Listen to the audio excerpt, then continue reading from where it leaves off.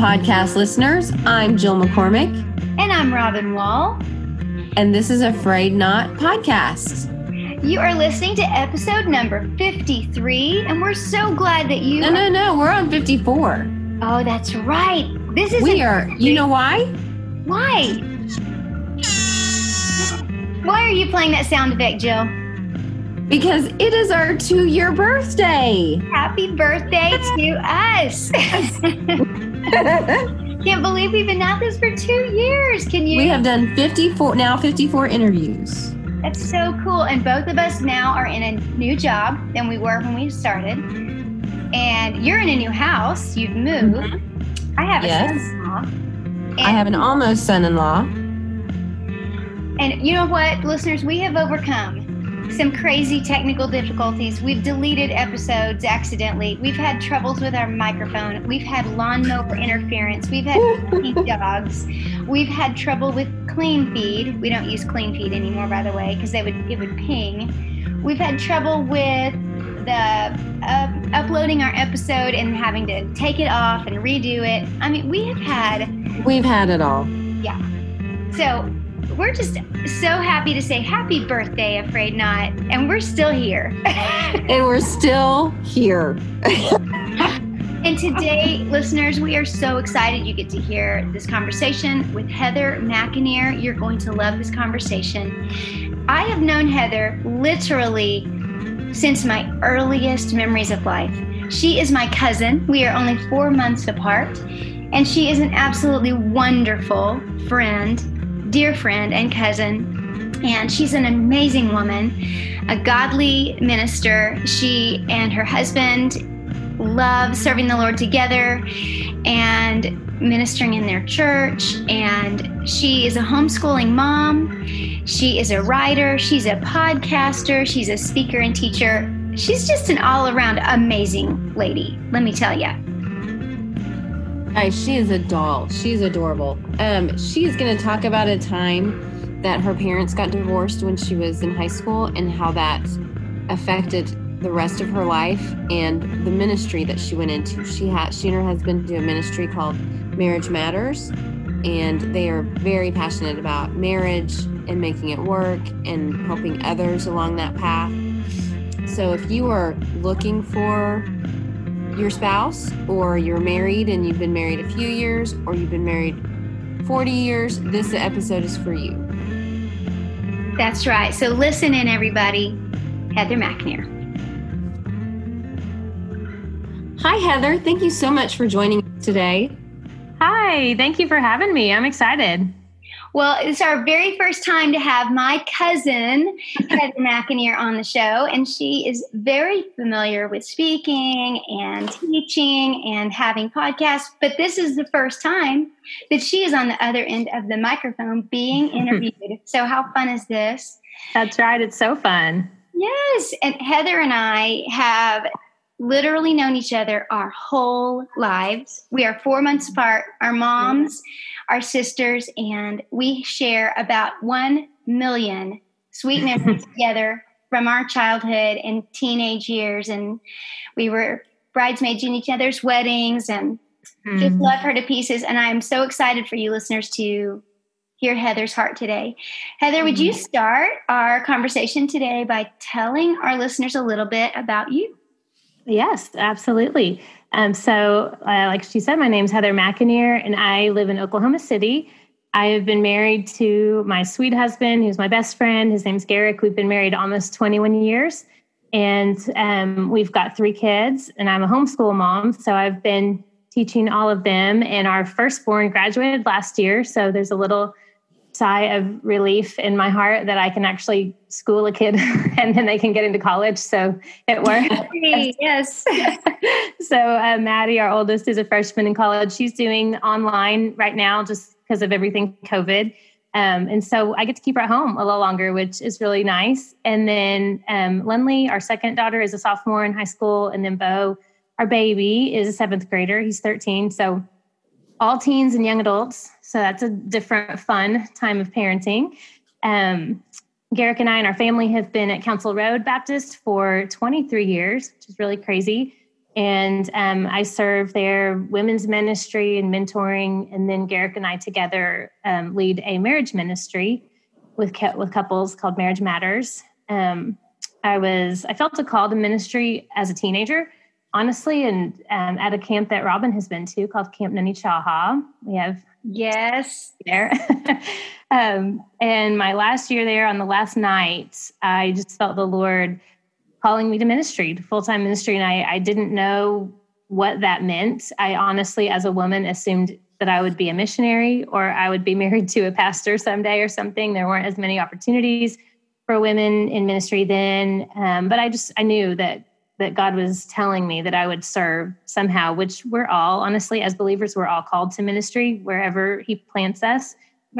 Over the years, the Lord has just opened up opportunities for teaching and speaking, writing, podcasting. And then my husband and I have a heart for missions. That was part of it, honestly. The little thought about missions was something that I love and I'm passionate about, but it didn't look like full-time live overseas, be a missionary. But it has been several international mission trips that we've done together, and we've taken our kiddos. And so missions is a huge part of our hearts.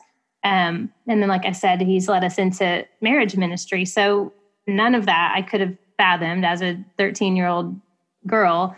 But the Lord definitely put just that planted that seed in my heart that he had some kind of call and it was going to look like some kind of ministry. And so it's just been a real joy to be able to do that for most of my adult life and be able to stay home with our kiddos and homeschool them and be really plugged in at our church and in our community. It's just been a real blessing. So I guess that's a little nutshell about me. I love it. And, that's all awesome. Three of us share a love for Council Road Baptist Church. Because that's where, Jill, you went there for years, right? I went there from 7th grade till middle of college. Wow. Yeah. I didn't know that. Chris and I were there for 19 years. And in fact, Heather, you ought to tell your work relationship with oh gosh. Husband. Well, the one and only Chris Wall was my boss for, I think, maybe 3 years. It's all fuzzy, but I worked in the youth ministry and I was his secretary. I did discipleship with teen girls and wrote a little bit of stuff to teach with teens and basically anything. But Chris is hilarious because literally someday, if you know him, of course, most of you do, he would call me and say, I need you to go buy groceries and deliver them to such and such. They're having a hard time. So I'd leave the church and go buy groceries. And then he'd call me, I need you to go to a ball game and watch these kids. They're, nobody's watching them. And because as a youth minister, he really wanted to make sure we were pouring into all our students. And so it was super fun. I never knew what to expect. And honestly, Chris said many times that he was grateful that I had a heart for ministry because if I signed on as just a typical secretary, I would have been so annoyed by all those extra jobs. But those were the ministry things. That was the hands-on, like going and serving and loving on kids and loving on their families. And so he was really fun to work for. He was always like just out of the box and didn't know what to expect. And he's a perfectionist about his handouts, though. I will say, like, oh my goodness, still to this day. That was our only conflict is I don't think I could ever get him right. But, he was patient with me. There will be borders on those handouts. Borders and graphics. He is really good at all that. And, please tell our listeners the sweet way that the Lord brought your husband, Garrick, into your life. It's such a precious story. Oh, sure. I'd love talking about him. And I'll try to condense it. Gosh, where to start? Let's see. So I went to Oklahoma Baptist University and I was there for 4 years. And, like most, I guess, good Baptist girls, I thought I'd get a ring by spring or my money back. And that didn't happen. And, friends like Robin, who did get married during college and, got to meet their person early, that just it kind of made me a little bit envious of just like that plan of getting to get married young. And so I was longing for marriage, but I'm so thankful that the Lord did not bring that to me in college because I didn't know my husband yet. And so I graduated from OBU and worked for a little bit. My degree is in family psychology with a minor in education. And so I worked at a mental health facility out there near Shawnee. That's a whole nother story of just some really funny things that happened there. But it was a very sweet time. I worked with adults who had chronic mental illness from accidents or from birth, and they were the sweetest, kindest people. And so it was a real blessing to work there, and got to just really invest in them. But I also, all along, I knew this isn't like my forever. This isn't God's forever plan for me. I just had this feeling in my heart. And literally one day I was at work, and this is just one of those times, there's a handful of them in my life where I would say the Lord spoke as clearly as he was sitting next to me. And it was literally like I could hear a voice, really, like you kind of want to turn it around and say, is someone standing behind me? But I was doing notes, my clinical notes from the end of the day. And I literally heard him say, it's time to move home. So I called my mom after work and asked her if it would be fine for me to move home. And little did I know, I mean, she was praying about that. She wanted me home. She was a single mom. My two siblings were still at home, and I'm the oldest, and she just was wanting me to be there. And so she was like, yes, give your 2 weeks notice and come home. And so this was in the fall, and I really did probably just give 2 or 3 weeks notice. I wrapped up everything there and moved from Shawnee to Oklahoma City, moved in with my mom. And just that alone was such a sweet time for myself and my siblings, and just to be there for my mom while she was a single mom. But part of that whole move was I didn't know what was coming, but the Lord was going to introduce me to my husband like very soon. And that time frame was just really sweet because I didn't have any friends yet in Oklahoma City. Like all my friends from high school had moved on, and I'd been gone for 5 years. And I'd say that it was like Jesus was truly my best friend. Like I can remember driving around in the car and like having almost like I felt like they were out loud conversations with him. Like he was just there with me. He was just drawing me to himself in such a sweet way. And I remember feeling like a complete peace with, I'm happy just with this walk with the Lord. Like I wanted so much to be married. I did. And I wasn't even dating anyone, but I also was so happy with the Lord and plugging in at Council Road, just getting to know some people. And so I do think it was kind of one of those deals where the Lord wanted to bring me to a place where I was completely content in him before he brought me my forever mate. And so a couple months later, literally probably 2 months after I'd lived at home, my brother was going to UCO in Edmond at the time. And he actually knew my future husband, Garrick. They did some revivals together. My brother would preach and Garrick would do the worship. And so they were good friends. Garrick was a little bit older. And he had actually mentioned him to me like right after I moved home. He said, this guy Garrick would be so good for you. And I feel like you should get to know him. And but the bummer was Garrick had just graduated from UCO and moved back to his hometown, which is 3 hours away from us. And so Matthew's telling me all about him. And he's like, everyone says he's cute. All the girls say he's cute and he's funny. And then he's like, but he lives 3 hours away. Like, this is like pre-cell phones. I mean, it was like you call on a landline. I mean, there just wasn't really good options for long distance dating. And so I kind of wrote it off in my mind. But the very next month, our church was hosting this purpose-driven youth ministry conference at our church. And since I was working for Chris in the youth ministry, I was up there like all day, setting up the chairs, getting everything ready. And then I went home because it was mostly men that were going to be there, and there really wasn't a role for me at the thing. And so I worked all day, and then I went home. Well, believe it or not, Garrick had driven up from his town because he was a youth minister at his home church, and he was at that event, although I didn't meet him. And so afterwards, he was supposed to meet up with some of his guys that he knew in undergrad, and they were going to go and just hang out. And I think they were going to get like a Airbnb or a hotel or something. Well, those guys didn't show. So Robin would believe this because she knows my husband. But if you know him, it's not surprising. He was just going to sleep in his car. Oh, and goodness. Yeah, just sleep in his car at the church and then just go to the retreat the next morning. And so he's such a fun. So my brother was also part of this. He also like worked and kind of helped us with youth ministry stuff. So Matthew had been up there. So he sees Garrick in the parking lot at Council Road. And he's like, Garrick McAnear, what are you doing? He said, I'm just going to sleep in my car. I've got, my friends ditched me and I need to be back here in the morning. So Matthew's like, well, come stay at our house, sleep on the couch. So it's like 11:30 and I'm typically a night owl, but I had already gone to bed because I had had this long day at the church and we'd had to be up there really early. So I'm asleep. I'm at home. He brings Garrick to our front door and Garrick has like this giant backpack on his shoulders, like this big camping backpack.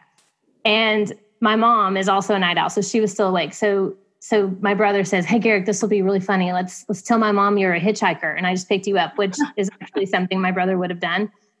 So the first time my mom meets my future husband, she met him as a hitchhiker. Like, to the front door, Matthew's like, "Hey, Mom, I hope you don't mind. I met this hitchhiker, and he needs a place to stay." And my mom says, "I took one look at those brown eyes, and I knew he's not a hitchhiker." And so she's laughing, and she's like, "Oh, of course you can stay." So Garrick literally sleeps on my couch, like, 2 rooms away from me, and then gets up early in the morning and leaves, and we never meet.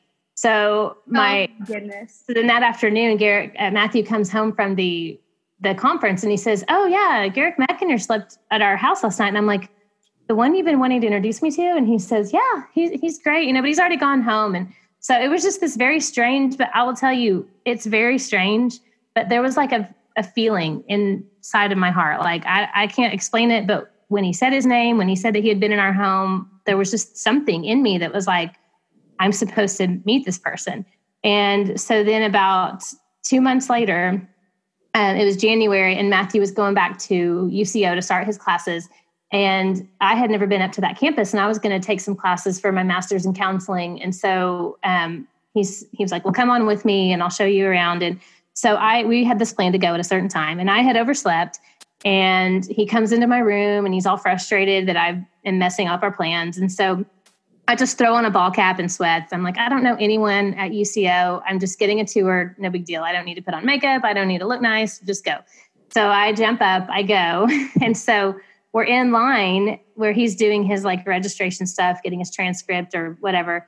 And I hear him say, "Well, Garrick McAnear, what are you doing over here?" And I am like, in my head, I'm like, "Oh shoot, that's that name." And I look up, and there he is. I met my husband that day. He was walking towards us, and Matthew introduced us. Garrick was up there because he was applying to dental school and needed to get some of his transcripts and stuff. So he had driven up the 3 hours from his town.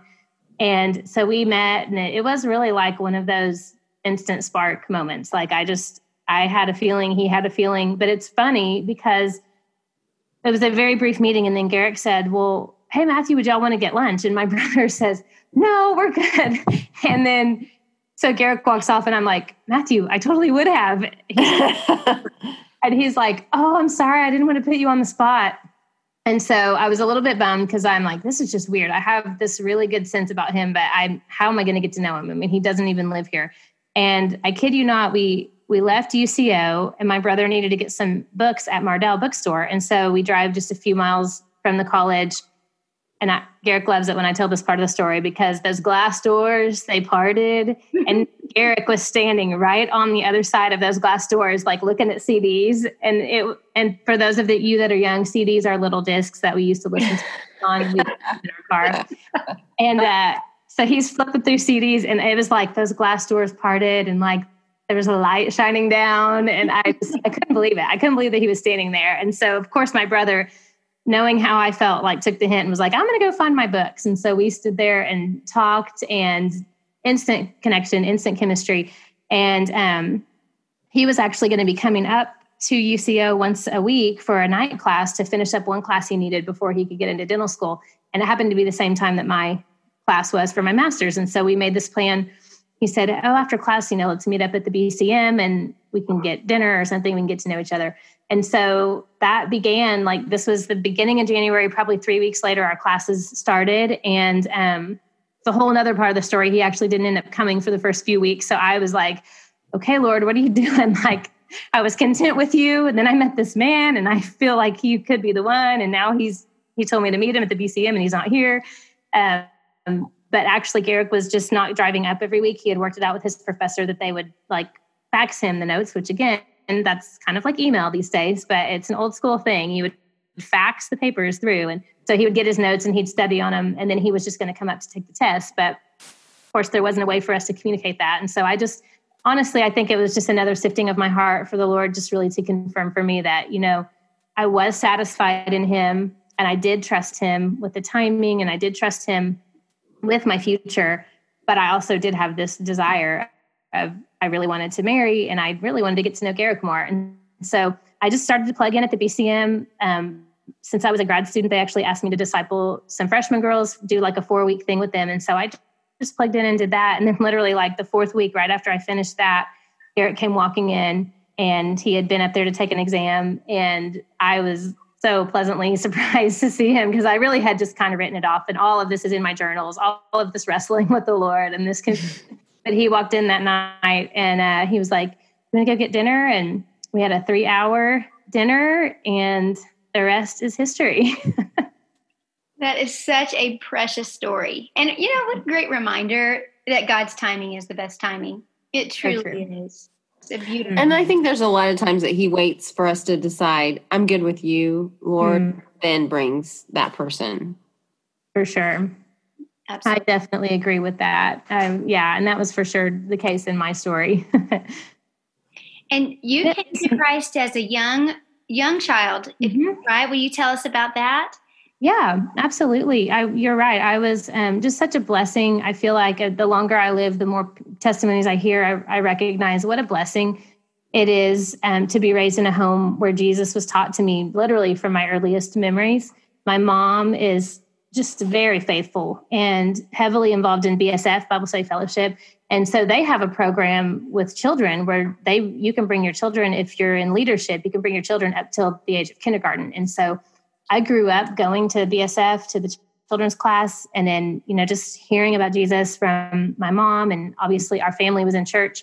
And so I really do consider that a privilege and a blessing. And I was 5 years old, and I remember I was in my room by myself, and I can picture, I had a little paper of some kind in my hand. And so I can imagine that it was the handout, that they sent home with us from BSF or from church, but it was something that I had been brought home with, and the gospel had been explained to me for such a long time. And so I had asked my mom a lot of questions about it, but at this moment I was just by myself in my room.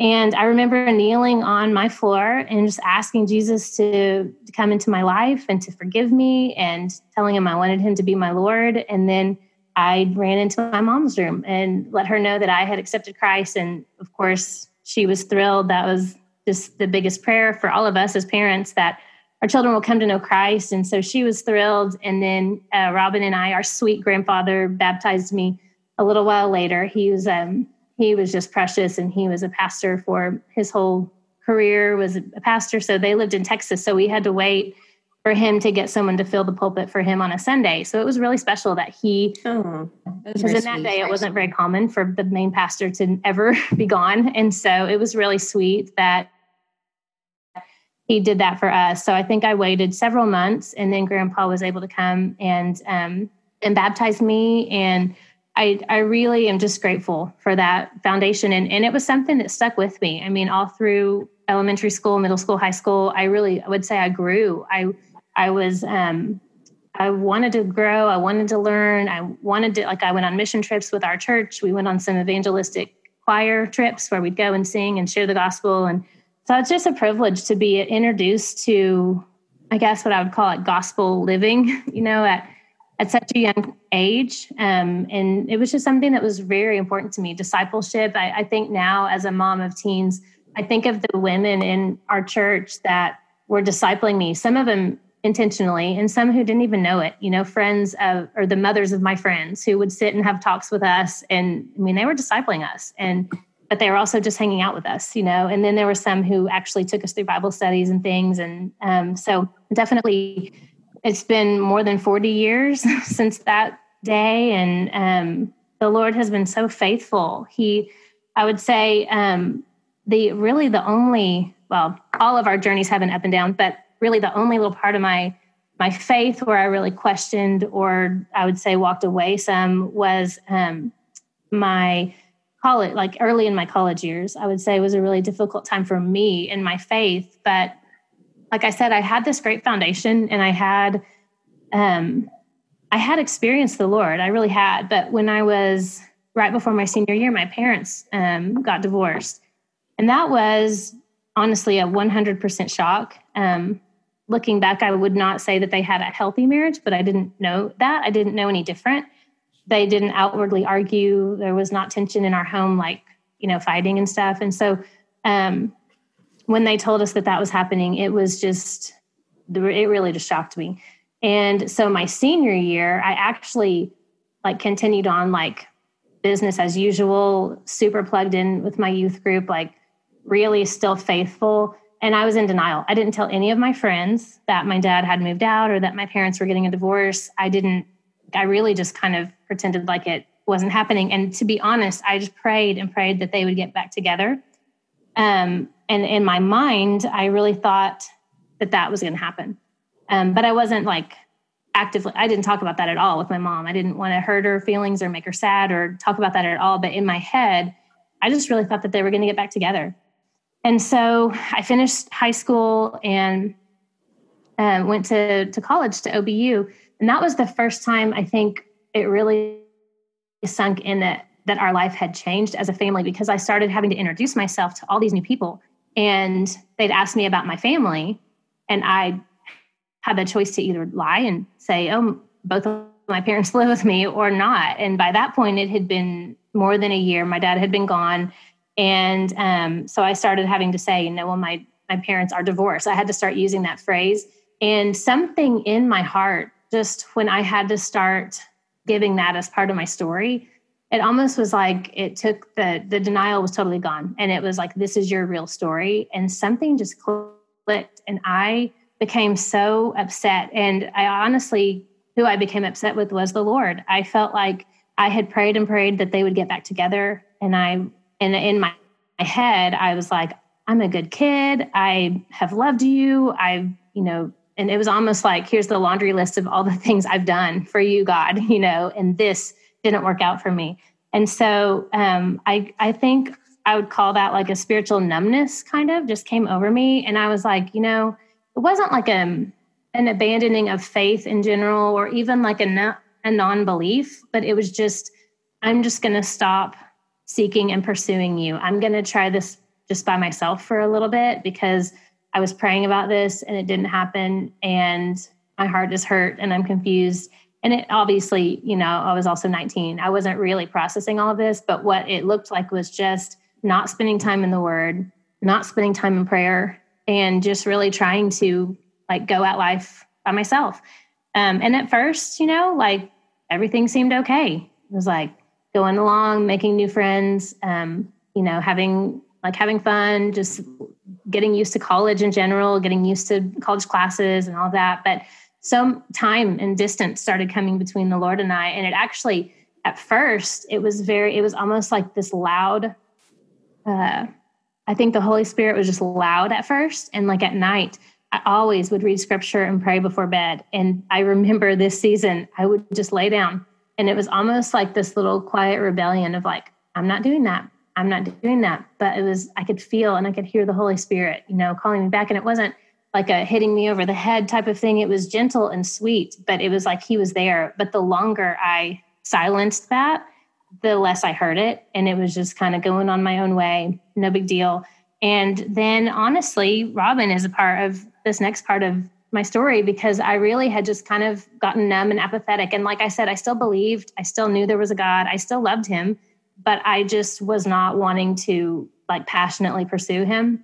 And Robin and I went on a ski trip with our friend Jessica. We were going to visit Rachel, Robin's sister. That's right. Spring of 1995. Mm-hmm. Yep. And Rachel was one of my dear friends, is still one of my dear friends as well. Robin and Rachel and I just grew up like sisters. And so she was living in Colorado. We missed her. We wanted to go and see her and go on a ski trip. And the three of us were in the car and we were just entering Shamrock, Texas. And our friend Jessica, her car, it was nothing of her fault, but her car caught some gravel on the side of the road and rolled. We've heard stories. Someone said it rolled 6 times, I think. So we don't know when that's counting, but we rolled, the doors were off of the car. Like her car was totaled. Our luggage was all over we kind of went into like a little ditch. Our luggage was all over the ditch. It was just, terrifying. It was terrifying. None of us should have survived at all. Oh my goodness. And we all 3 walked away with minor scratches. Like I had glass all in my hair and little cuts like in the back of my head and stuff I was in the front seat in the windshield, and then Robin was in the back seat. Our friend was driving. Our friend that was driving chipped her tooth on her steering wheel, but that was it. And I will never forget And I've always been a writer. So I had a journal with me and we went to the hospital, and I'll never forget that night opening up my journal. And it was just this like instant, like come back to the Lord moment. I knew, I felt so humble because I knew that he had spared my life. And I was not, at that moment, I didn't feel worthy. I didn't feel faithful. And I actually thought, like, Robin and Jessica, they're doing things for you, Lord. Like, they're living for you. And I am not. I'm not sharing my faith. People don't know, my love for you. I'm not growing. And it was just this instant, honestly, kind of felt like maybe what the son would feel in the prodigal son. Like, it wasn't even like I ever felt like God was mad or distant or anything. It was just that, you read in Luke 2, I believe, it's in the 20s, but it's in Luke. I just read it a couple of weeks ago, but you read the story of the prodigal son, and the father is pacing the windows, like he's watching. And then he sees the son starting to come, and he just takes off running after the son, towards the son.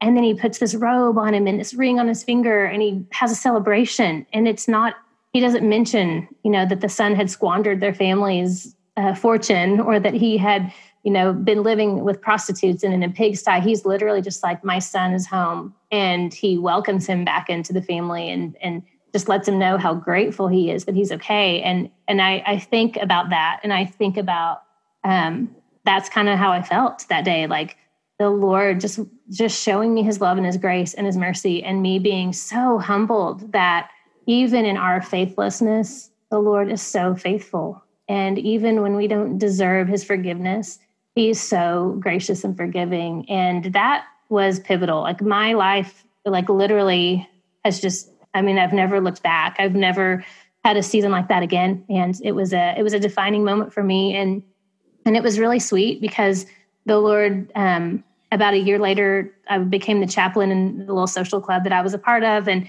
he just began opening doors for teaching and discipling. And I always knew that I had the heart of a teacher, but I didn't know what that looked like. I knew I didn't want to teach in a classroom. Like, I loved my teachers that I had, but I never pictured that. And about a year later, I started a Bible study that continued until I graduated, and just had these friends sitting around my living room, and we were just dividing and just talking through the Word of God, and these illustrations and these things would just come to me that I was only from the Holy Spirit. And I felt like he revealed that gift, the gift of teaching. I felt like he revealed just how active and alive his Spirit is. And it just started a trajectory that obviously all of us have ups and downs and desert seasons and difficult seasons. But as far as me just loving the Lord and wanting to serve him, I've never looked back since that time. That's so beautiful. The wreck that you referred to was so memorable for me too. And interestingly different.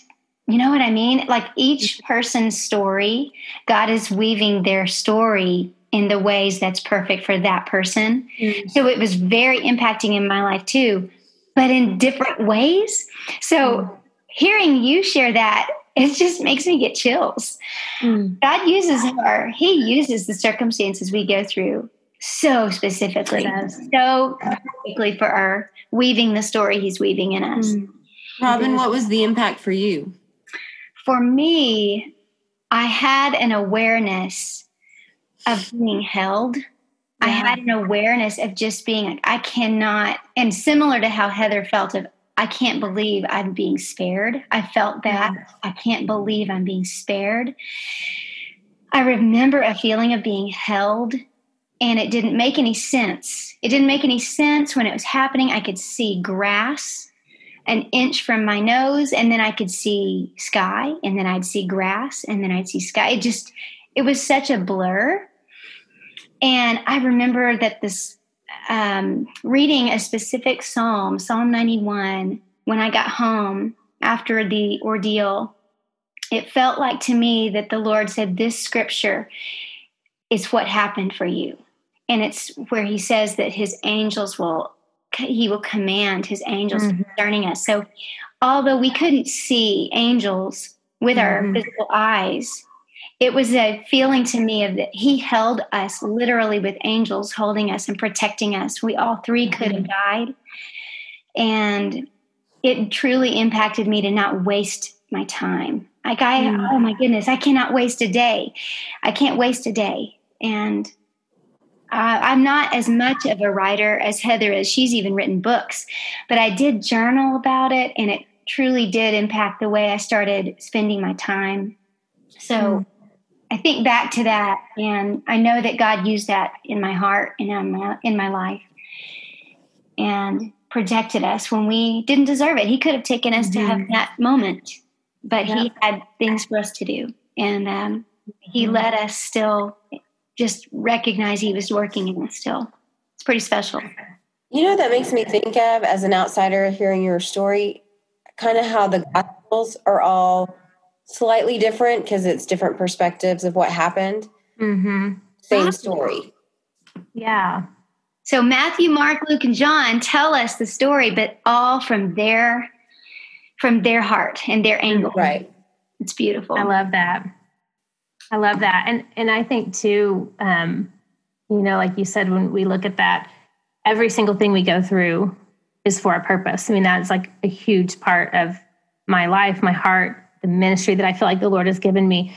And even when I shared with you, like the beginning of that story, like my fallout from my walk with Jesus, the catalyst for it was my parents' divorce. And it was really hard. But yet on this side of it, God has given me a passion for marriages because of that, and specifically marriages in the church, because that was us. Like we were a church family, and my parents both served, and they were married 23 years. And from the outside, I don't know that any of their friends even really knew that they were struggling. I think today there's a little bit more freedom, maybe with community groups and people just being more plugged in. I pray and I hope that there's more freedom for couples to be honest with one another, but I think about that, and even that time that led me to a really difficult time in my walk with God. I'm also thankful for that, because I honestly feel like had I been one of those kids that just like never went through a difficult season and just always had this faith that was like perfectly intact, which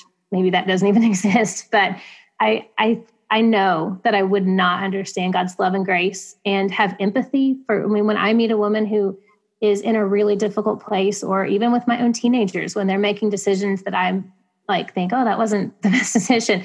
I feel like my heart has grace for that, because I know that there's something else going on. Like there's more under the surface, and not one of us is not one of us is beyond making a bad choice. Like we're all human and we're all susceptible. And so honestly, even that difficult time for my parents, I'm so grateful. And interestingly enough, my husband, his parents divorced when he was 15. So he has a very similar story, lived in a totally different part of Oklahoma. His dad was a deacon. I mean, this is the same type of thing. Like they were always serving. And this is actually a cool part of our story too. I can remember, and I'm about a year and a half older than he is, but I can remember when I was in ninth grade. And my Sunday school teacher challenged us to start praying for our spouse. And I was like, well, that's a neat idea. And so I kind of put it in the back of my mind. But sophomore, junior year of college, or of high school, I really just felt this pull to pray for my spouse, like whoever he was. And the prayer that always came to my mind was, help him through whatever he's facing right now, give him strength. And that seemed random, but that was always what would come out, and also obviously lead us to each other. But always when I had my spouse on my heart, it was to help him through whatever he's facing. Well, fast forward that night that we went to dinner and we met, we had just 3-hour talk. It was wonderful. And our hearts were just really connected. But one of the things we talked about the majority of our dinner was that we were both from divorced homes, and that that was not what we wanted for our family. We wanted to start, and we weren't talking about each other at the time, but we both separately were like that. I just really want to have a strong marriage. I want to be intentional. I want to help other couples. And that was something that the Lord had put on both of our hearts separately. But what struck me was when he told me how old he was, and I was like doing the math in my head, the summer that his dad left was like around the summer that I started praying for him. Oh, that's so sweet. And that he would have strength to get through, and for him, that was so hard because his dad left and moved to a different state. And for a young man, that I just think that's so hard. His dad didn't see him play in any of his high school football games, just none of that stuff that you you want your dad. And just to, I mean, I really, like that night I was driving home and my head was like, not even, I don't know how I was even driving, because I was like, Lord, I think I've just been with my husband. And I was like, if it's not him, please don't ever let me see him again, because I feel like this is it. And I remember walking in my house and my mom, I said, I've been with Garrick McAnear. And my mom was like, you are glowing. She said, you're going to marry him. And I was like, oh, I don't know. Don't jinx it, you know? But going to sleep that night, I had chills, because I thought, Lord, if this is my husband, I started praying for him in the darkest season of his life. And that to this day, like, makes me cry, and it just overwhelms me with how God is so cool. And he's always working. And I think about that for my kids. I'm like, what is he doing in their lives right now that is sowing seeds into their future, you know? Oh, so true.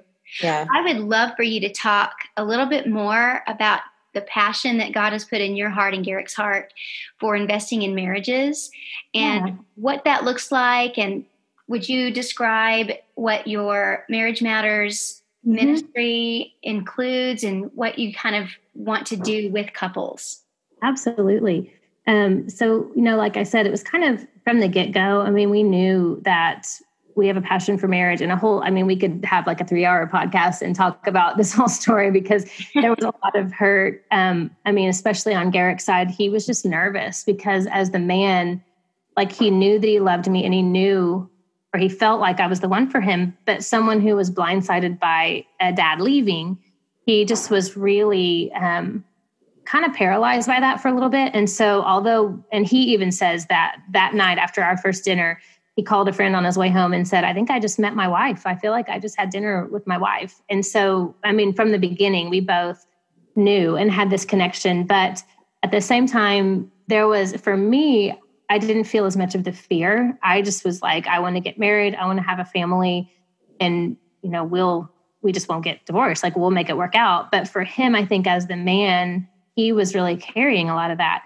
And so he had a lot of fear that he would be like, you know, repeating a pattern. And honestly, it's a long story, but to make it short, we kind of had a short breakup because of his fear. And he was at a college event at Council Road, and I wasn't there that night. And it happened to be my mom that was at this event, and she knew how perfect we were for each other. She had felt the Lord telling her we were supposed to be together.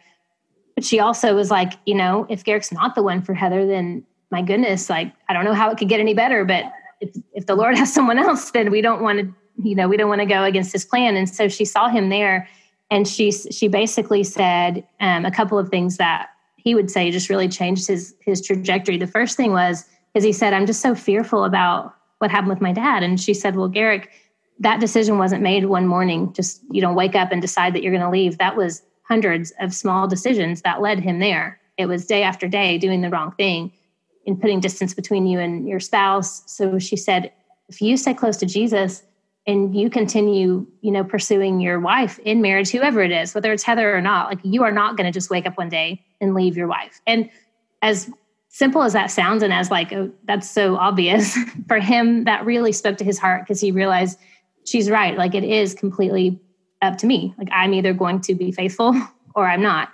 And so for him, that was really freeing. And then the second thing she said was, she said, I just want to challenge you to think 10 years down the road and think about if you ran into Heather at the mall or something, and she was married with somebody else and she had these kids with her. Like, what does your heart feel like? Do you feel like, that's okay, I'm happy for her, you know, I hope she's having a great life? Or do you feel devastated? Like, that's my wife. And, you know, he said it was the second one. I mean, he didn't say that right then to my mom, but he said he went home and thought it through and tried to picture that. And he was like, okay, she's my wife. And so there was a lot of like baggage that went into this, but as soon as he decided, he was all in, and he has been ever since. And so even in our engagement in our early years of marriage, we were gathering like books and resources. We would take older couples to dinner and just say, please tell us like everything that you can about your marriage. And how do you, you know, especially couples that you could just tell were so in love and nobody's perfect, but they continue to pursue each other. And so part of it just started with us having a passion in our own hearts and teachable spirits, just literally, honestly wanting to learn and grow. And as that happened, as the Lord typically does, you know, the more you pursue him and you learn and you grow, like he allows that to be an overflow into other people's lives. And so, so we were married.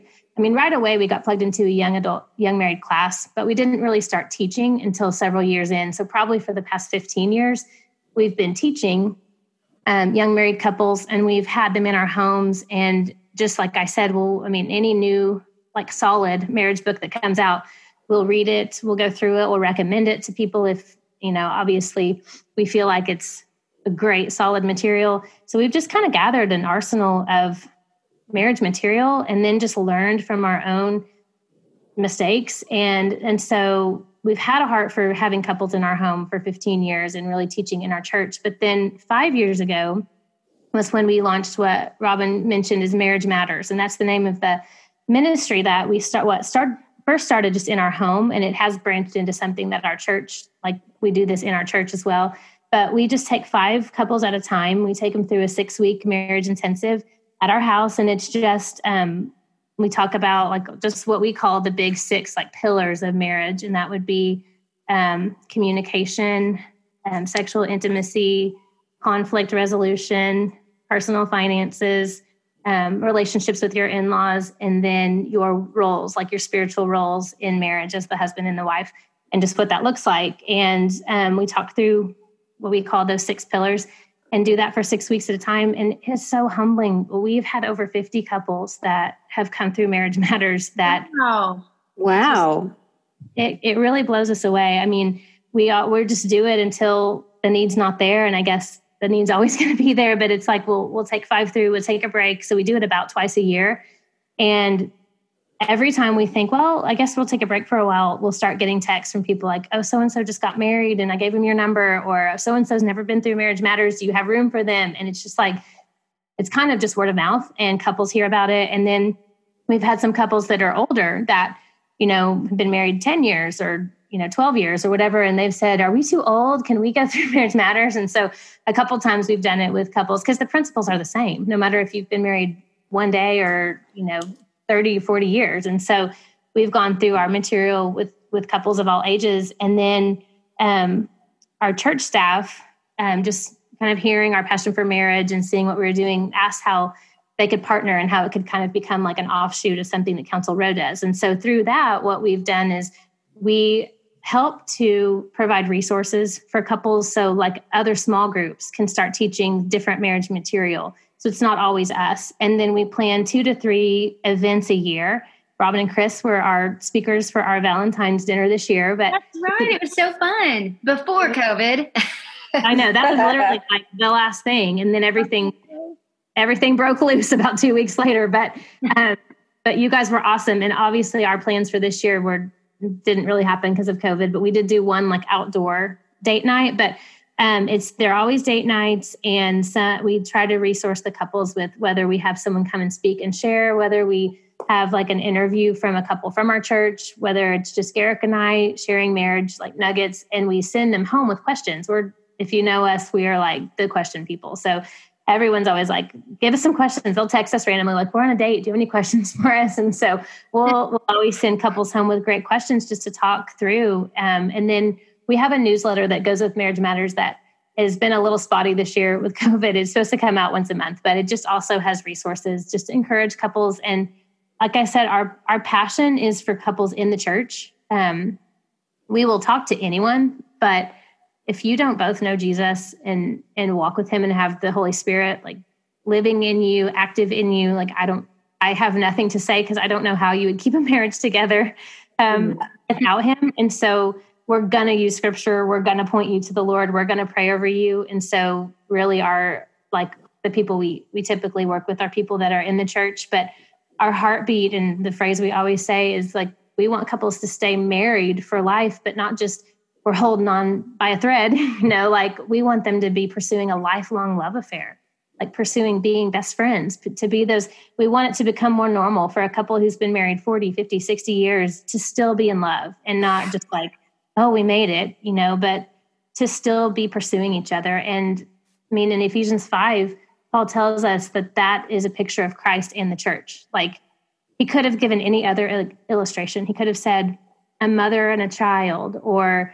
a father and a son, and he gives tons of there's a lot of word pictures throughout scripture, but he specifically says that the picture of a husband and a wife is a picture of Christ and his church. And that's a gospel mission. Like as soon as we say, I do, we're on a gospel mission together, and we take it very seriously. And so our hope and prayer is that couples will begin to see that and walk in that and embrace that, and not just let the years go by where they drift apart or they get bitter or they get, annoyed. I mean, goodness, we all have our days where our spouse gets on our nerves, or we're having a conflict, or we're not communicating, or we have seasons that are difficult, but it's the loving each other and pursuing each other through those seasons. And, we're only about 21 years in, but we actually just the other day were on a walk and saying like, we truly can't believe how much more we love each other today, because on our wedding day, we thought it couldn't get any better. And then at 10 years, we thought, well, we can't love each other anymore.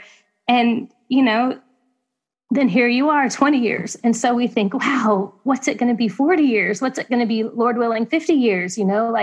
As we pursue each other over time, little by little, it just grows, and it is a miracle somehow. But we also are highly aware that not every couple experiences that, and that breaks our heart. And so we just, I guess you can hear the passion. You can hear it. Hear the passion in your voice. And what a beautiful reminder, a lifelong pursuit of a love affair.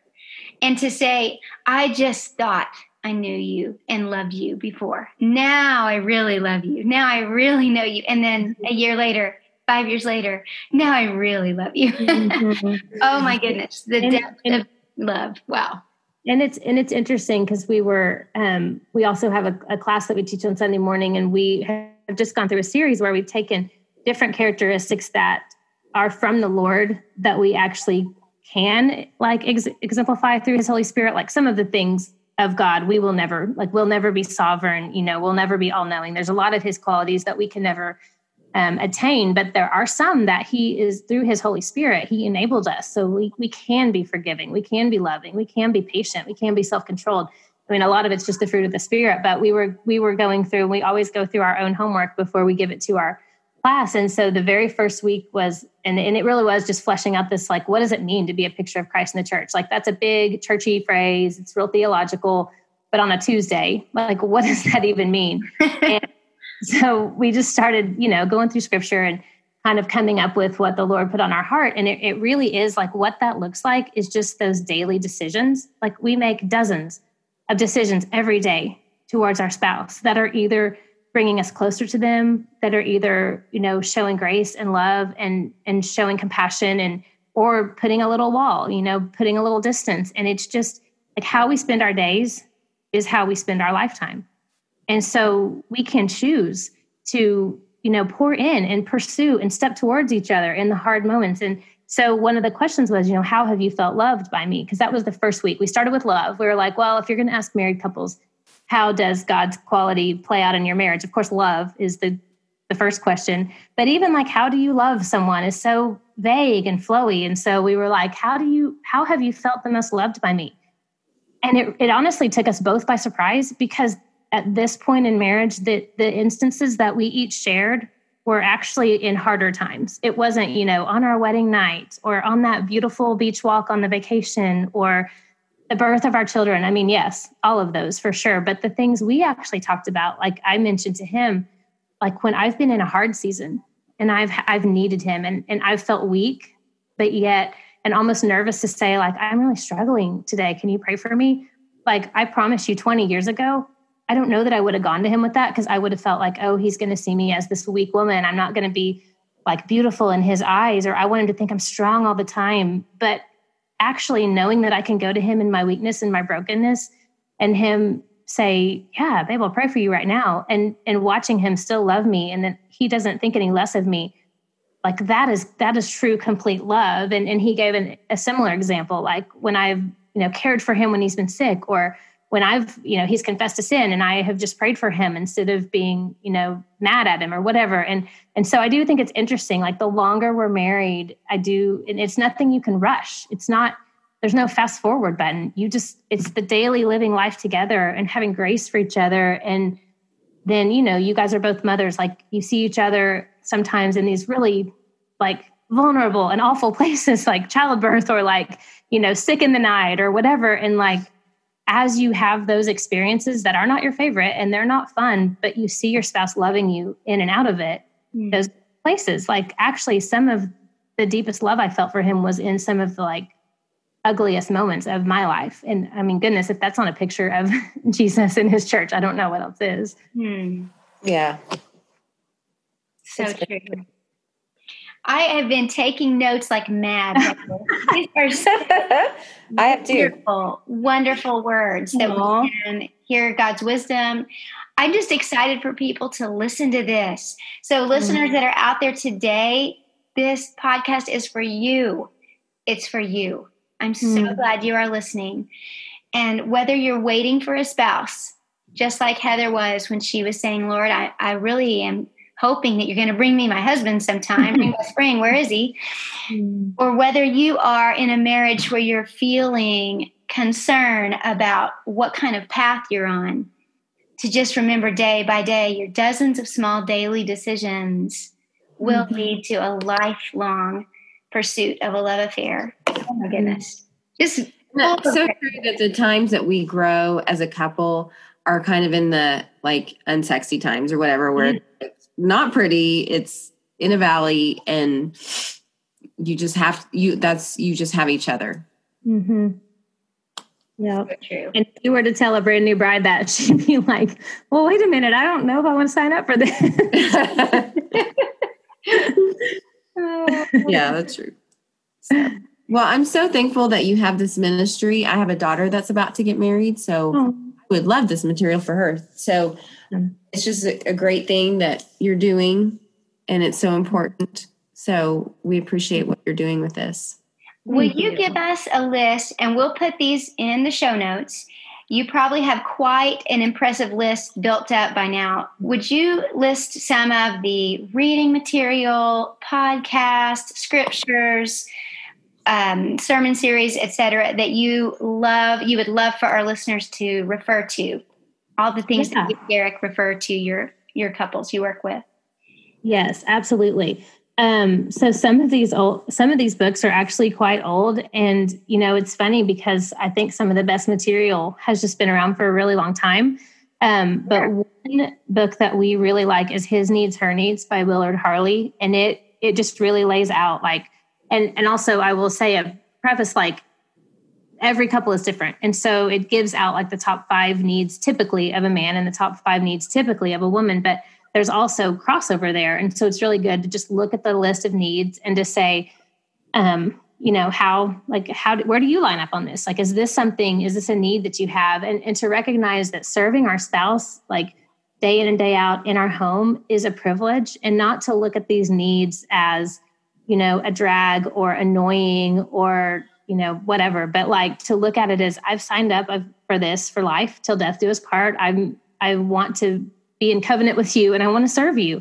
And so I know it's not real popular and sexy to talk about like needs, but that one I think is very important. Who's the author of that one again? Willard Harley. So he's an older guy, and it's written it's older, but it's really practical and really good. And then the next one that we love is by Gary Thomas, and it's Sacred Marriage. And that one is the tagline is, what if marriage exists to make us holy instead of happy? And, what we found is as we pursue holiness in Christ, we actually do find happiness in our marriage. Our marriage is a happy, fun, joyful one, but that's not where we find our quote happiness on earth. Like if I'm looking to Garrick to make my whole life happy and wonderful and joyful, then I have created him as an idol in my heart, and he's always going to let me down. But if both of us are looking to Christ as our happy, to give us what we need to fill us up, and we're seeking holiness, then we're growing in him. We will have a quote happier marriage, but it kind of just takes that, America and probably other countries, like we just idolize marriage. And especially if you're single and you want to be married, it's the end all be all. And it doesn't meet every single need. Like it makes life fun, and it's great to have a best friend and a partner that I love, but it's never going to fill that deep need in my soul. So Sacred Marriage by Gary Thomas. And then one that's new, very practical, we're really loving it, is called Choosing Marriage and I'm blanking on the gal's name. I can try to look it up real fast while we're on this podcast, or you guys can look it up. We can look it up. Yeah. Okay. So choosing marriage is very, it's just very practical. And it actually goes through a lot of those pillars that Garrick and I have created our teaching around. And so that one is more, like I said, it's a newer one. And it was written by Debra Fileta, and she's an LPC. So she comes at it through counseling, but she's also a Christian. So there's a biblical lens through it. And then for intimacy, that's always a really big topic in marriage. We still love the book Intimacy Ignited. It's a little bit older too, Intimacy Ignited. And it has a Bible study at the back. And I think it's so important. That's one thing we've just over and over come up against with couples is it tends to be difficult for couples to talk about their sexual intimacy, but then the not talking about it makes whatever's going on even worse. And so I love that this book, it basically is a study through the Song of Solomon. And so a couple can read the chapter and then go to the back and talk about the questions together. And so Intimacy Ignited is wonderful for that. So I'll stop there. But if I think of any others, I'll text you and you can add them to the list. That's great. These are great resources. This whole podcast has been amazing. And Jill and I can't thank you enough for your time and willingness to share. And I'm just so thankful for you as my cousin and friend, and love you so dearly, and so thankful for your willingness today to help us with this important conversation. And thank you so much. Oh, thank you, Rob. I love you too. You're just a dear part of my life, and I'm thankful for you and this ministry that you have. And Jill, it was so good to meet you and be a part of it. I know. Nice to meet you. I appreciate you guys asking me. This was a lot of fun. It was fun. So till next time. Sounds good. Okay, bye. Bye. Guys, do you not just love her? She's so sweet and adorable. And so once again, the 6 pillars of marriage that she mentioned, I just kind of wanted to reiterate that, were communication, sexual intimacy, conflict resolution, financial peace, dealing with in-laws, and your roles in marriage. So those are vital, important parts of marriage that every couple is going to have to figure out. That's right. And we want to have strong, healthy marriages. So it just was inspiring today to remember we're not going to have great marriages by accident. They're going to happen on purpose, day by day, small decision after small decision. I want to let all of you listeners know that you can be enjoying hearing more from Heather. She has a podcast called Uniquely Beautiful Stories. There are lots of great episodes that I've loved listening to, and be listening January 1st for her start up with Uniquely Beautiful Stories again after taking a break from Maddie's senior year. So you'll be able to find that in just a few weeks. It's kind of scary, Jill. We're that close to 2021. This has been the weirdest year ever, right? Yeah, I'm ready to get done with this year, so it's fine. We're just so thankful, listeners, that you're here with us. Thanks for listening today to Afraid Not. And we hope you would share this episode with a friend. We hope you would be willing to write a review, and we would love it if it's a great review, of course. And it would help other people find this podcast if you would just tell others about it and maybe post about it on your social media. It would be great and a way for other listeners to know about the encouraging truth that we're hoping to put out in the world. It affects the algorithms. I just said that because Robin likes that word. Yeah, it's a fancy word. It affects the algorithm. Everybody, thanks for listening, and we'll see you again in a few weeks. Bye.